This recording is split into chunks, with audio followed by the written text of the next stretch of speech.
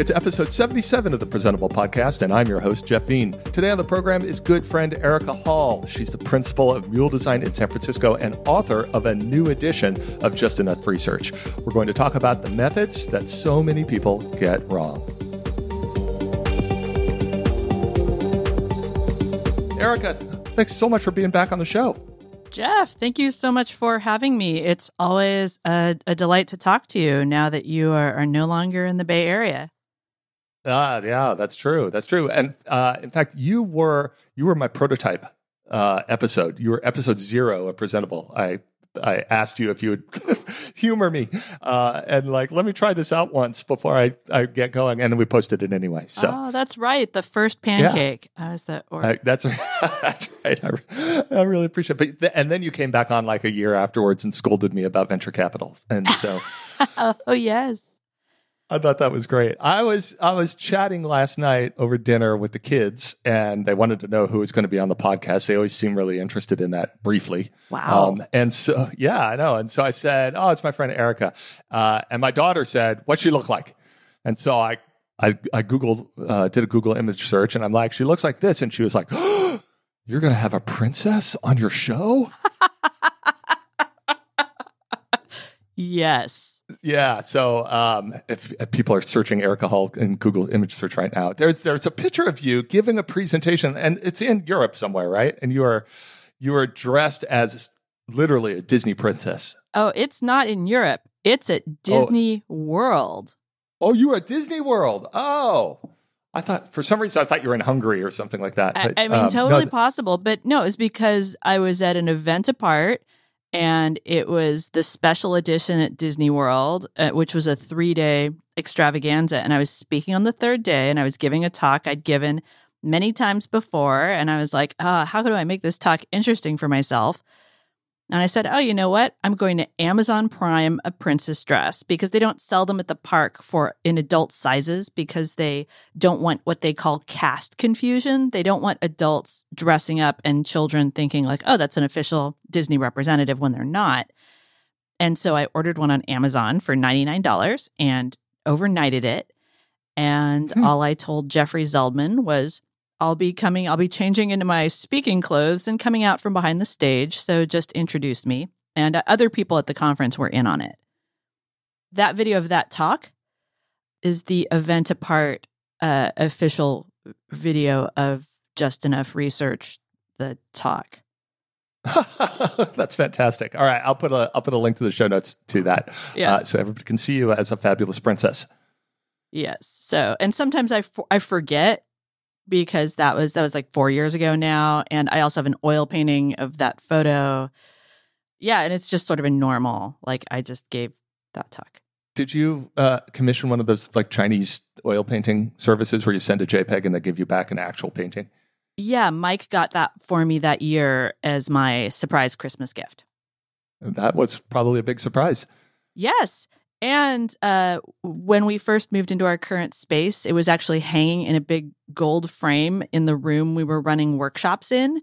And, when things are around in your day-to-day life, you stop seeing them the way that other people see them when they first walk in. And so I would give all-day research workshops, and then at the end ask, does anybody have any last questions? And hands would go up, and invariably the question would be, is that you in that oil painting behind you?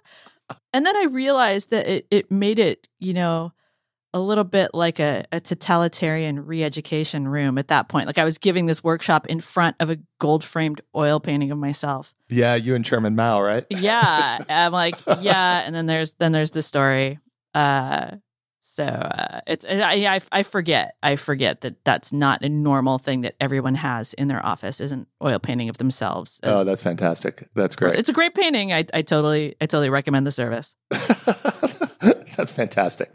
Yeah, maybe we'll get that done. What a surprise that might be. So how are things in San Francisco? It's been a few months since I've been back there. Yeah. Gosh, how are they? That's a difficult question to answer, because I feel that there are several competing San Franciscos right now. That's a good point. Interesting. We are in what feels kind of like a struggle for the future. My part of San Francisco is North Beach, the old historically Italian part of the city, which is quite charming and has many local businesses and people who've been here for quite a long time. It's where beat poetry started. And we have City Lights Bookstore and Cafe Trieste, the first place on the West Coast that ever served espresso. And so we have quite a little San Francisco here.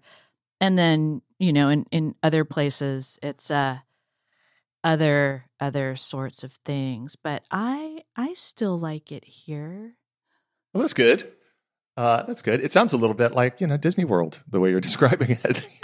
Go from Fantasyland to beat poetry land or something like that. Oh, it really is. Or like a movie studio backlot, because of course, if I walk out the door of our studio, I'm in North Beach and I can see down Grant Street into Chinatown, and it's a quite sudden shift from Italian cultural things and foods and people to like the Chinese area, which is a big tourist attraction. So it does it is kind of like that. But you're from California, so that sensibility is very a lot of cultures coming together, a lot of tourist attractions. It's just so normal to me. Yeah, no, I mean I get a fair amount of that, frankly, here in London. I go to the pharmacy and look up and go like, oh yeah, Big Ben, that's pretty cool. That kind of right. Yeah. So I think that's some of the benefits in living in kind of the iconic cities in the world. But yeah, good. Well, I worry a little bit about San Francisco. I can't tell in that it's been now, oh my God, almost 4.5 years since I've lived there. And when I go back, I wonder, is it me that's changed or it's the city? And obviously it's probably both, but just doesn't, it feels like it's getting really stuck in this weird adolescence. And it just doesn't feel very good right now. Yeah, it's not in a sustainable place. And I think that there's not, like we were just, there's some colleagues in from out of town. We were having this exact conversation, which is the conversation people have in San Francisco, which is, wow, this doesn't feel sustainable, but there isn't really like civic leadership. And so there's just a question of, so many of the issues that San Francisco has are structural issues, right? So many things that people blame tech companies for actually go back to tax policy in the state. Yeah. And so it would be good to have more city leadership. It would be good to deal with some of these structural issues, but there are limits to what various people can do. Scott Wiener's in the State House trying to deal with some of the housing issues that are really plaguing all of California. A lot of the pressures on San Francisco have to do with things that are happening down in the Silicon Valley where people aren't building density, and so that puts pressure here. And then the state occasionally catches on fire, but not as badly this year as last year. So yeah. And it definitely has changed culturally, because in large part due to these economic pressures, which don't all have to do with things happening in the city of San Francisco. So it's complicated, but it's some of the same things that are happening to cities all over. London is experiencing a lot of the same pressures, like any of these great world cities, because it has to do with the movement of capital across borders. That's much easier than it used to be. Read your Piketty, and so people get really caught up in what's going on locally, and we do have some distinct local issues, but a lot of it is the same things are going on all over the world right now. Yeah. So it is. I do feel a little bit of the pressure easing off of San Francisco or Silicon Valley being the absolute like mandatory location for all technology to be created. I know even almost sort of anecdotally for the work that I do with the firm that I'm at, our investing has been in the last fund that we did 50% outside the Bay Area for the first time. Right. It was always usually very, very skewed Bay Area. Wow. But yeah, I would, we've done a fair amount of investing here in the UK and Europe, but also New York and even places like Ann Arbor, Michigan and Missoula, Montana and stuff like that, where there's, Thank you for that. As somebody who enjoys living in San Francisco, I appreciate that. Talent is not, opportunity is not equally distributed, but talent kind of is, like there's talented people all over the place. So trying to bring that opportunity to them and frankly, much cheaper way than trying to hire people in the Bay Area and pay them to live there. It's hard. Yeah, I can't imagine starting a company in San Francisco now on purpose. We started Mule about the same time that you started Adaptive Path in a downturn in the area, which was the best time to start a company. Yep. Literally in 2001. Yeah, it was. Yeah. Yeah. So starting a new company now here in the Bay Area on purpose seems like the worst idea, because absolutely everything, and especially salaries, would be the highest you'd pay anywhere, because you have to cover their cost of living. Yep. It is. It's challenging. But all right. Well, thanks for the update on San Francisco. It's always good to check in with my old city. But I want to hear about the work you've done on reworking your book. First of all, let me say that Just Enough Research is probably the book I have purchased the most as gifts to other people that desperately need it. So thank you for that. Thank you for that. Yeah. Tell me a little bit about what you had on your mind when you decided to do a second edition. I love writing books was not necessarily the thing I was thinking about. What I was thinking was, I've heard from a similar thing from a lot of people, that the book has been useful. It has performed the function I intended, which was really fantastic, which is to make research and evidence-based decision-making seem accessible to people who weren't necessarily comfortable with that. Because the whole reason I wrote it in the first place was I'd had so many conversations with clients about the necessity of doing research as the part of any design or problem-solving project or exercise. And, all of the books available were quite large and dense and written by researchers for researchers. I'm like, okay, we need a thing you can hand to somebody. So then 6 years passed, and the book is still... people are still buying the book. And I thought, okay, well, it's a little harder to make the case that this book from 2013 now is still relevant, even though when I went back and read it, I was like, a lot of this stuff, because I wrote it not to be connected to any particular trends that were going on, but to be general principles. And then the other thing, in addition to just wanting to make sure that it was current and still useful and relevant, was that I'd left out a topic in the first edition on purpose. I completely left out anything having to do with writing surveys, because I thought surveys are an advanced technique. People should not just, I feel that people could pick up the book, sit down, and start having really useful user interviews. They can start doing some great stakeholder research. They can start doing competitive analysis, like right off the bat. And really learn things and really do that in a responsible way. But I'm like, surveys are something that I really think you should have a master's degree before you write. But then 6 years later, what I found is that because of the wide availability of survey platforms, that whatever your expression of choice, the horse has escaped the barn, and people are just running surveys. And often this is the first type of research people do. And so I thought I would have to write a chapter describing the risks and giving some pointers for doing that sort of research responsibly. Yeah. Oh my gosh, I have so many questions about surveys. I've been through this very recently with my own work, and I want to ask them to you, but first we're going to take a little break. This episode of Presentable is brought to you by our friends at ExpressVPN.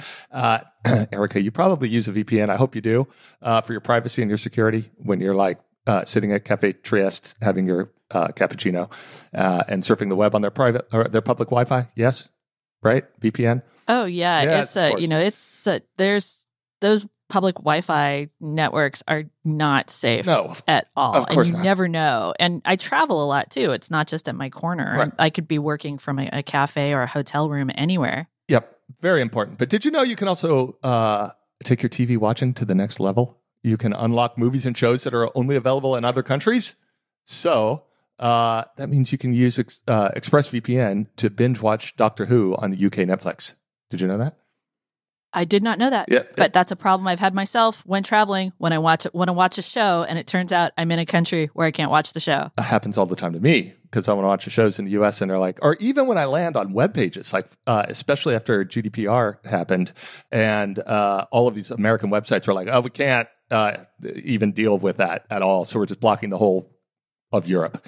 And so I would have to fire up ExpressVPN, change the location from here in London to like New York, refresh the page, and it would work just fine because that's actually how the internet works. The internet doesn't really know about licensing and things like that. So ExpressVPN does a very good job of hiding your IP address so you can control where you want sites to think you're located, and you can choose from over 100 different countries. And it's think about all the different Netflix libraries you can go through in all 100 countries. It's amazing. If you love it, if you love anime, or you can use it to access Japanese Netflix. It works with Hulu, BBC iPlayer, YouTube, whatever you want. It's great. There are 100 of VPNs out there, but ExpressVPN is ridiculously fast, which is what you want when you're streaming video. No buffering, no lag. Stream it in HD. It's compatible with all your devices. It works on media consoles and smart TVs and phones and iPads and everything. Watch whatever you want, whenever you want to. If you go to expressvpn.com/presentable, and buy a 1-year package, they'll give you an extra 3 months for free. You'll support the show. Watch whatever you want. Protect yourself. expressvpn.com/presentable. Thanks to them for their support of Presentable and all Relay FM. Sounds pretty good. Yeah. So, okay. Let's talk about surveys. How likely are you to recommend to a friend this episode of Presentable? What do you think? Boy. Where to start? Yeah, where to start with that? I know.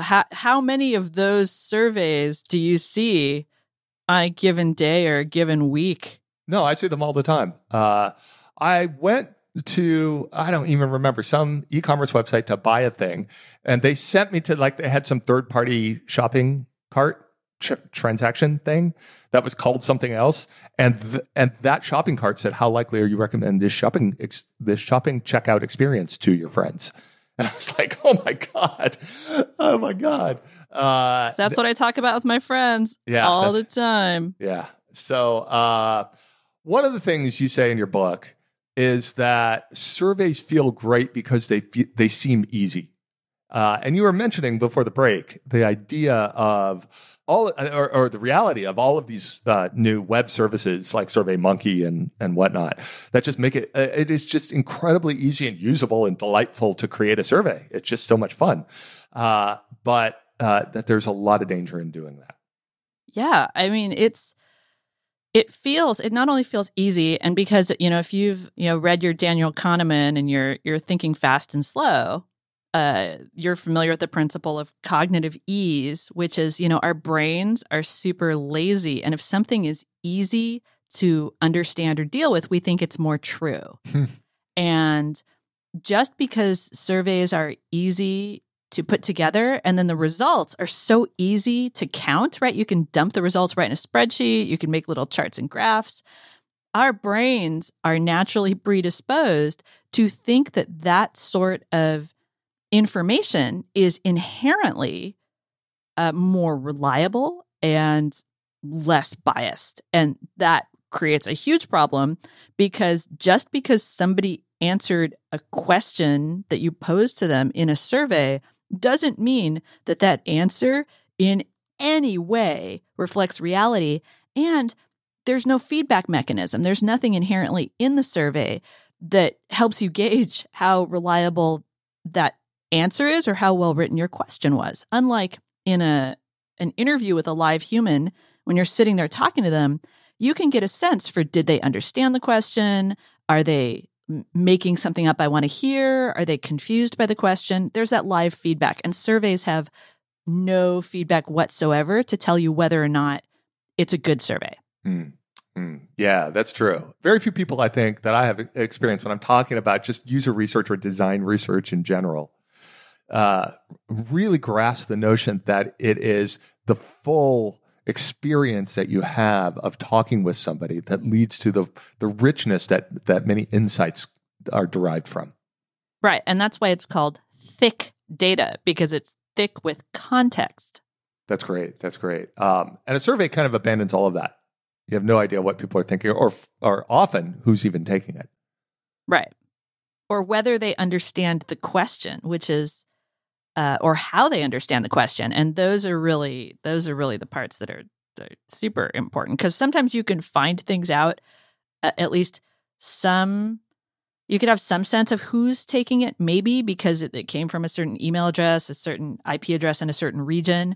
But yeah, you don't know with any certainty who exactly they are.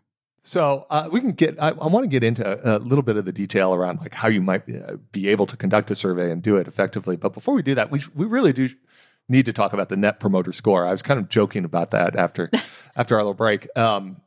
This idea of asking people at the end of an experience that they have, if they can imagine a time in the future when they might say to somebody that they care about, "You should do this same experience," right? Like that's the premise of the Net Promoter Score. Yeah.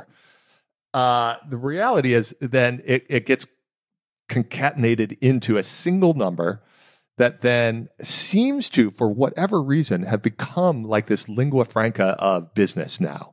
Like, are we doing well? Yes. Out of 11, we are at 8.5, and that's really high. Or I don't even remember what all the numbers are, but or what the scale actually is. But it's something almost entirely arbitrary and just incredibly popular, it seems. Mm-hmm. Yeah, it was created. So the guy who created it was a guy named Fred Reichheld, who was a consultant with Bain, the management consulting company. Sure. And like back in the early 2000s, they were working with, I think, Enterprise Rental Car Company, and he was trying to help the managers there and have something that they could manage around. And what they found was that asking people, they worked on this for a couple of years to kind of invent this metric. And what they found is if somebody rented a car and you said at the end of renting a car, how likely are you to recommend, then that was a good indicator of growth in the company. And it made sense. Like many methodologies or techniques, it made sense at a time in a context. Like asking somebody after a car rental, which was significant, and renting a car is something that maybe people who travel ask each other for recommendations all the time about travel related things, because it's not something you do every day. And going with your trip can be good or bad depending on how something goes, a hotel or a car. So it made sense. My understanding is that it was also that they would like capture the answer to the question literally as they're getting out of the car, right? And that and the big driver for creating that question was so that they could direct people to the appropriate outcome, right? Like if they were in the middle, they were sort of like, in a 8 out of 10, they'd be like, great. If they were a 10 out of the 10, like, wonderful. Do you mind if we get a quote from you for our marketing? And if they were lower, they could send them to customer support and say like, oh, sorry, let's figure out what happened and how we can make it right. So it was almost this like filtering agent that they used, right? Yeah, there are other interventions. And the score is very strange because, 0 to 6 are detractors, 7 or 8, they don't really count. They count those as passive. And the only people who are the scores that are good are only 9s and 10s. So it's weird that the lower 6 numbers all count the same and they all count as something bad. And he came up with this math because usually when you analyze quantitative data, you have to know statistics. And he made this easy for managers who don't know statistics to deal with the number too. So it was also created as a way to get around statistical analysis and to help direct people to different paths based on their sentiment at that point. Right. Yeah, for sure. But then it blew up. It turned like he spun it off into its own thing, right? Yeah. And it's everywhere now. Like literally everywhere, because when the folks at Bain invented NPS, not absolutely every life function happened on the internet. And now, and so the idea that you'd have a significant interaction with a company as a customer, and then you could say, well, would you with their core business. But now, you pay your PG&E bill, or you immediately land on a website to get some information. I got an NPS survey on an academic paper website yesterday, immediately upon landing on the site. It was one of those like clearinghouses for research journals, and I was looking for a particular article, and immediately they said, "We want to give you this survey." And so it's being completely misused. Interesting. It's a little bit like direct mail, which was, slightly annoying before the internet because it was limited inherently because it cost money to do it. And then after the internet, of course, the world of spam blossomed into what we have today. So the idea of a survey used to be like you would have to call people or print something, or there was effort involved.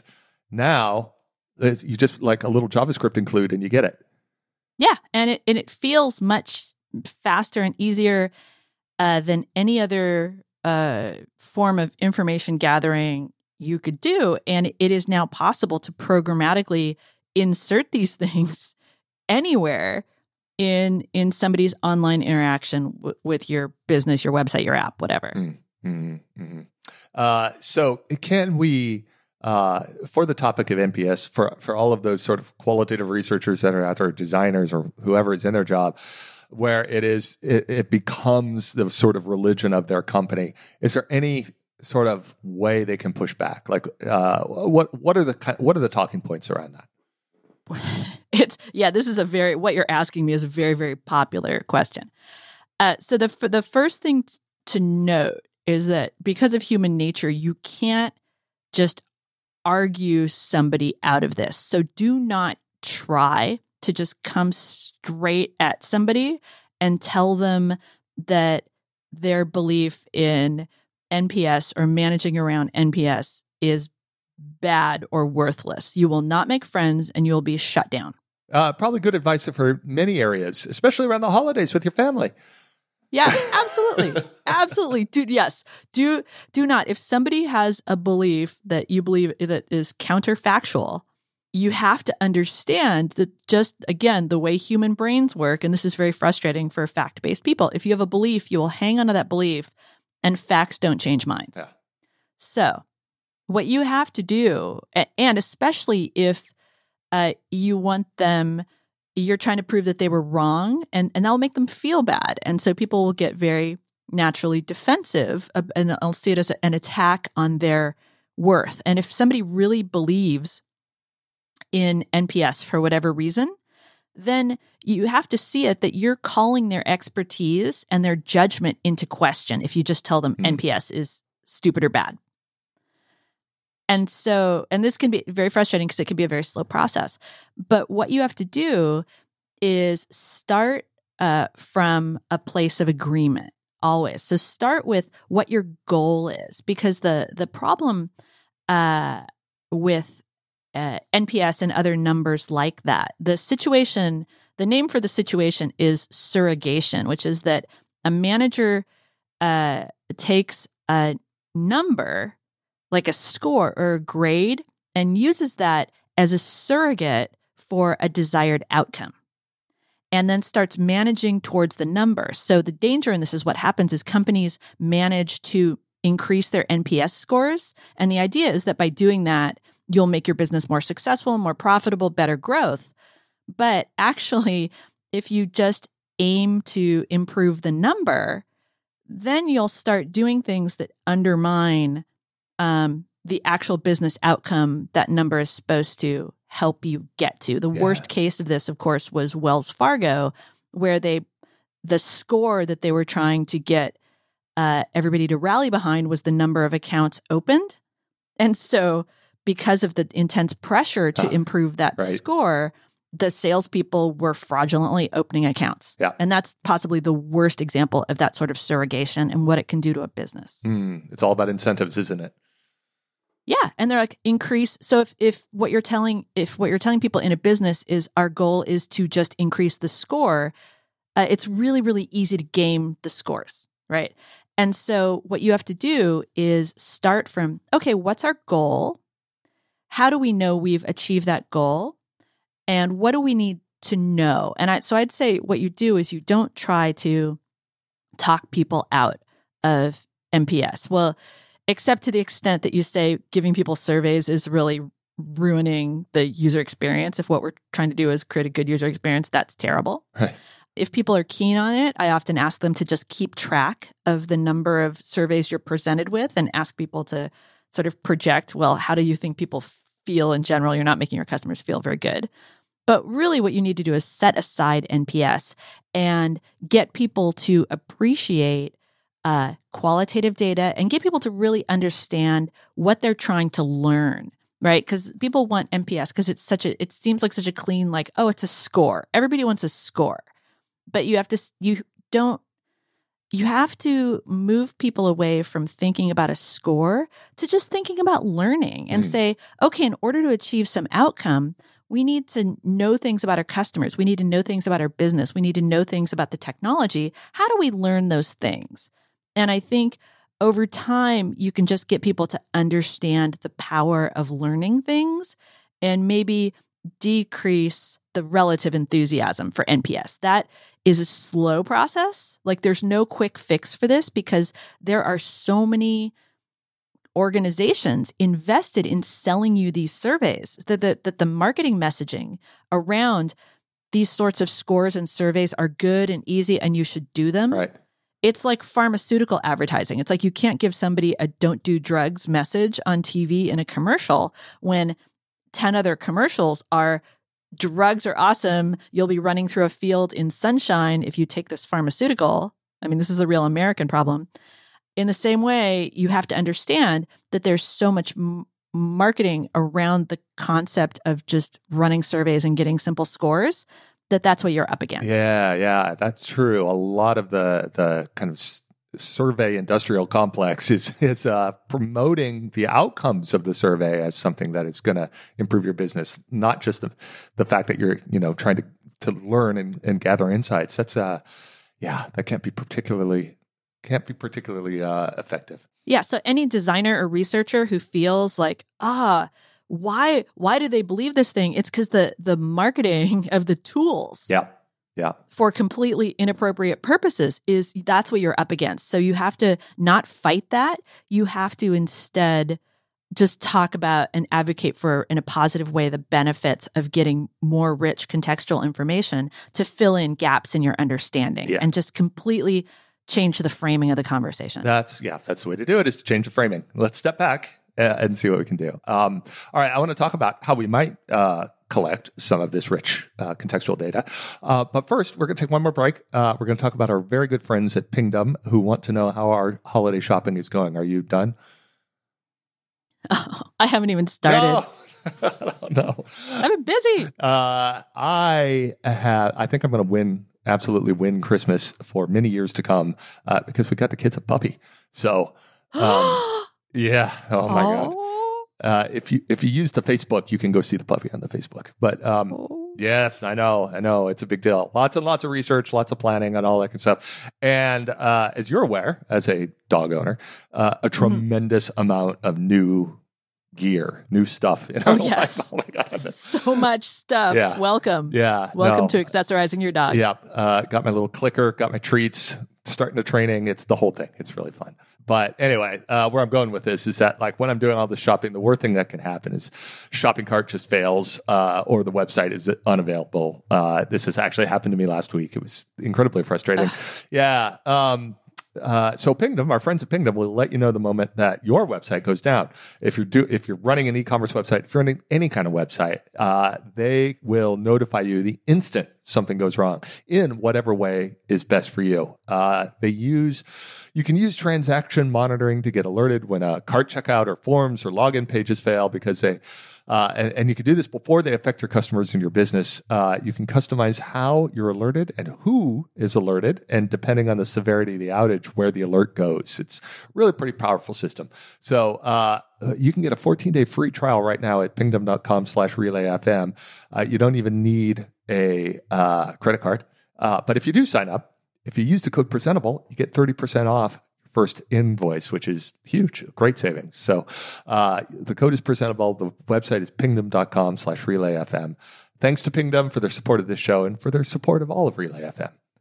So there you go. Keep your Mule Design website alive and kicking.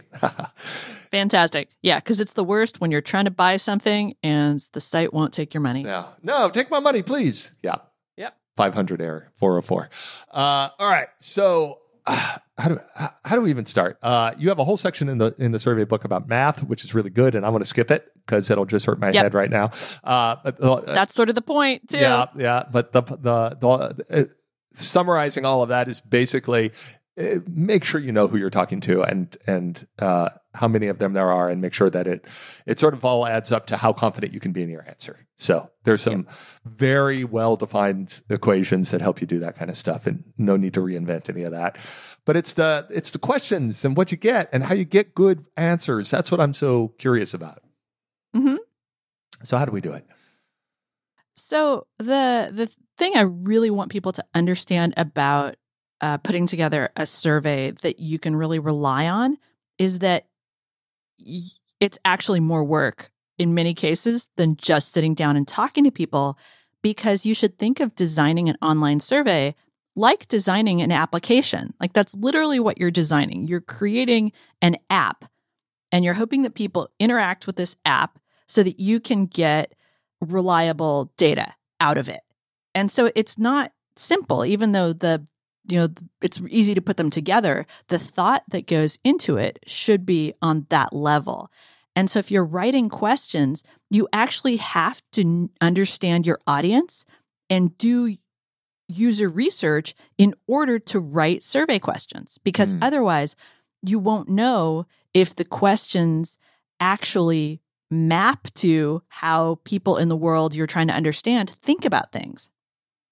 So what a lot of people don't realize is that in order to really create a survey that will get you reliable information, you have to understand your audience and do research with them to make sure that the questions are, eliciting the responses you're hoping to get, because they actually reflect the mindset. If you don't know the vocabulary that's meaningful to people, if you don't understand, if you're giving somebody a multiple choice question, you have to give them a range of choices that reflect all possible answers that they might have. Right. Or the other at the end, right? Which tells you nothing. Yeah, just dump everything in other. And whether your question is open-ended or multiple choice or a scale, all of these are really important considerations. You can't just, pick one because it sounds good. And there's some questions you just can't ask people in a survey. You can't ask somebody to project into the future. And that's another reason why NPS is kind of ridiculous, because you can't ask somebody, like, no one can reliably tell you on a scale of 1 to 10 how likely they are to do something in the future. Like, recommend something, buy something. That's just no one can predict their own behavior and report that prediction with any accuracy. So anytime you're asking somebody, how likely are you to do something, you're asking them to fabricate an answer. Yeah, that's true. That's a good point. Right. Create some fantasy world in the future. Interesting. Yeah. Nobody, everybody wants to think that they're good predictors of their own behavior, and nobody is. So it would actually be better to ask somebody, like, have you in the last month recommended our product to somebody? That you would get some data, some actual reported data. It would be a question of how much you could rely on that.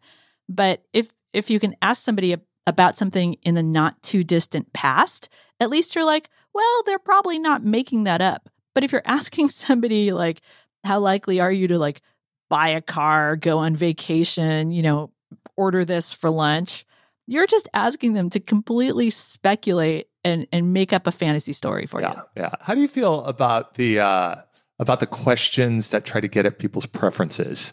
Like, I strongly approve, I approve, I'm undecided, I strongly disapprove, all of that kind of stuff. Well, so that's the Likert survey stuff. That was Rensis Likert's PhD thesis way back in the like 20s or 30s. I should know that. Those questions can be fine, except you have to understand what you're asking for are attitudes. That type of survey question and scale was designed to understand the representation of the distribution of attitudes within a population. But I think what a lot of designers and business people use those surveys for, again, is to understand behavior. Like they take a preference to be a direct indicator of that behavior occurring. But people's stated preferences and people's behaviors are often divergent. And design and business succeeds based on how people behave, not what people's stated preferences or beliefs are. Like it doesn't matter what people believe if they're not, clicking the button on your website or downloading your app. Yeah, they're just not doing it. Yeah. So my question to people designing those sorts of surveys is, what are you hoping to get out of asking somebody, do you strongly agree? Do you strongly disagree?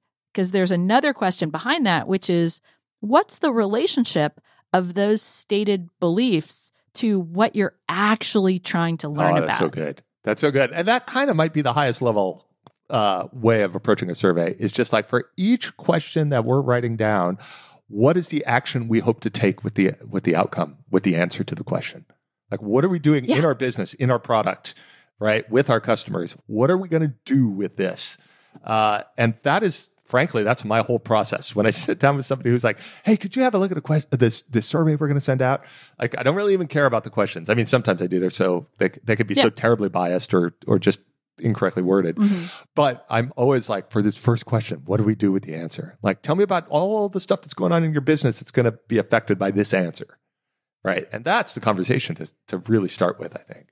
Yeah, that's fantastic, because a lot of times no one just takes the time, because everyone's rush, and no one takes the time to really think at that level or have that conversation.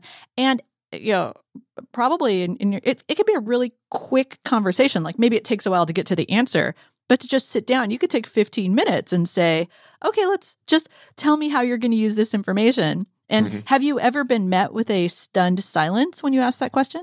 Oh, yeah. Yeah. For sure. One of my greatest moments earlier this year, because I started incorporating the new material into the workshops I run, and I was working with this software company down in Southern California, and one of the person who brought me in said, well, we run a lot of surveys. People are really, that's what they do more than anything else. And I'm concerned that they're just getting a lot of garbage data. And so I had this fantastic exercise where after I'd gone through like forming questions and understanding what you need to know, I said, okay, get with your group and think of a question that you have that you really have to get an answer to in order to make a business decision. And I had them think about their goal and think about their real world scenario. And then I said, okay, write me one survey question that will get you information that you can use. And gave them 15, 20 minutes to do that. And at the end of it was a big group too. And like fully half of the tables at least were completely unable to think of a survey question. And their response was, oh, we realized that there is literally no way to find out what we need to know to make this business decision by running a survey. There's no survey question that will help us. Yep. Yeah. And to me, that was, I took such a victory lap on that. They were just like, oh, now we know. Now we understand that when we think about this, even a little bit deeper than we have been, we realize that there is actually no way to get this critical information with a survey. And there are other ways to get it, but there's this strong bias against talking to people in a lot of organizations that comes from fear or just a feeling that it will take too much time, that it will be too subjective. And so they're like, oh, we'll just run a survey. But a survey isn't a substitute for the kind of research you really need to do. Like you just do the research you need to do in a way that fits within your schedule and budget. I have seen a survey in the past and commented to the people that wanted to run it. I said, this, I don't think this is going to work very well. So many of the questions are just loaded with your own kind of jargon, internal language that your customers are not going to understand. You really have to reword these in the language of your customers. And they asked me, well, how do we do that? And I'm like, well, you go talk to them. They're like, oh, well, how do we do that? I was like, aha, here we go. We're not doing a survey anymore. Yes, exactly. So yeah, there's I think there's just a lot of work not being done that I think a survey can kind of uncover, right? Like, or laying that in front of a team and saying like, look, before we do this, we have a lot of work to do. So, I think the chapter is really strong. I'm glad you added it to the book. Makes the book much better. Oh, thank you. Yeah, that's good to hear. The math is mostly in there to scare people, to really make them think, because everybody thinks like, oh, because you can count it, it's quantitative data. And no, like nothing is quantitative data unless you have achieved statistical confidence. And even that's kind of dicey. So that's in there just to sort of terrify people and say, oh, maybe we shouldn't do a survey. If I don't understand the math, we shouldn't do a survey. And so I'm glad. I was concerned, and I had to do a lot of research myself to make sure that the things I was saying in that chapter I could stand behind, because again, it's an advanced technique that's been sold as a very, very easy thing to do. And I was just so worried that people are making really important business decisions that represent investments of potentially millions of dollars based on a survey that just is a lot of lies that they got back. I have this belief that surveys are often the face-saving way out of an argument in a meeting. Yeah. Right. That at the end of the day, nobody wants to do the survey. But these two people can't agree. And so they're like, well, let's just ask people. And we almost never get back to the argument anyway. But it's good stuff. All right. Well, that's all the time we got. Thank you so much for being on the show. The book is Just Enough Research. It's from our friends at A Book Apart. I'll put a link to that in the show notes. Go out. Even if you bought the first one, you got to buy the second one now, too. You got to have the matching pair. Where can we find out more? You are Mule Girl on Twitter. Yes, I'm on Twitter too much, but I do have really good conversations with people there. So I stick to it. Yeah. I write stuff on Medium pretty often. That's really where we've moved our studio blog for the most part. Okay. I will put a link to that as well. And people can always learn more about Mule Design and the work that you guys do at mulesdesign.com. That is correct. All right. Well, hey, have a wonderful rest of your year and a happy holiday. And thank you so much for being on the show. You too. Onward to 2020. And that's another episode of Presentable. Hey, got any questions? You can email us at hello@presentable.fm or get in touch via Twitter by following Presentable FM. We hope you've really enjoyed the show. And if you do, could you take a moment and give us a rating on iTunes? It really helps, and we'd really appreciate it. Thanks for listening. And until next time, I'm Jeffrey Bean, and this was Presentable.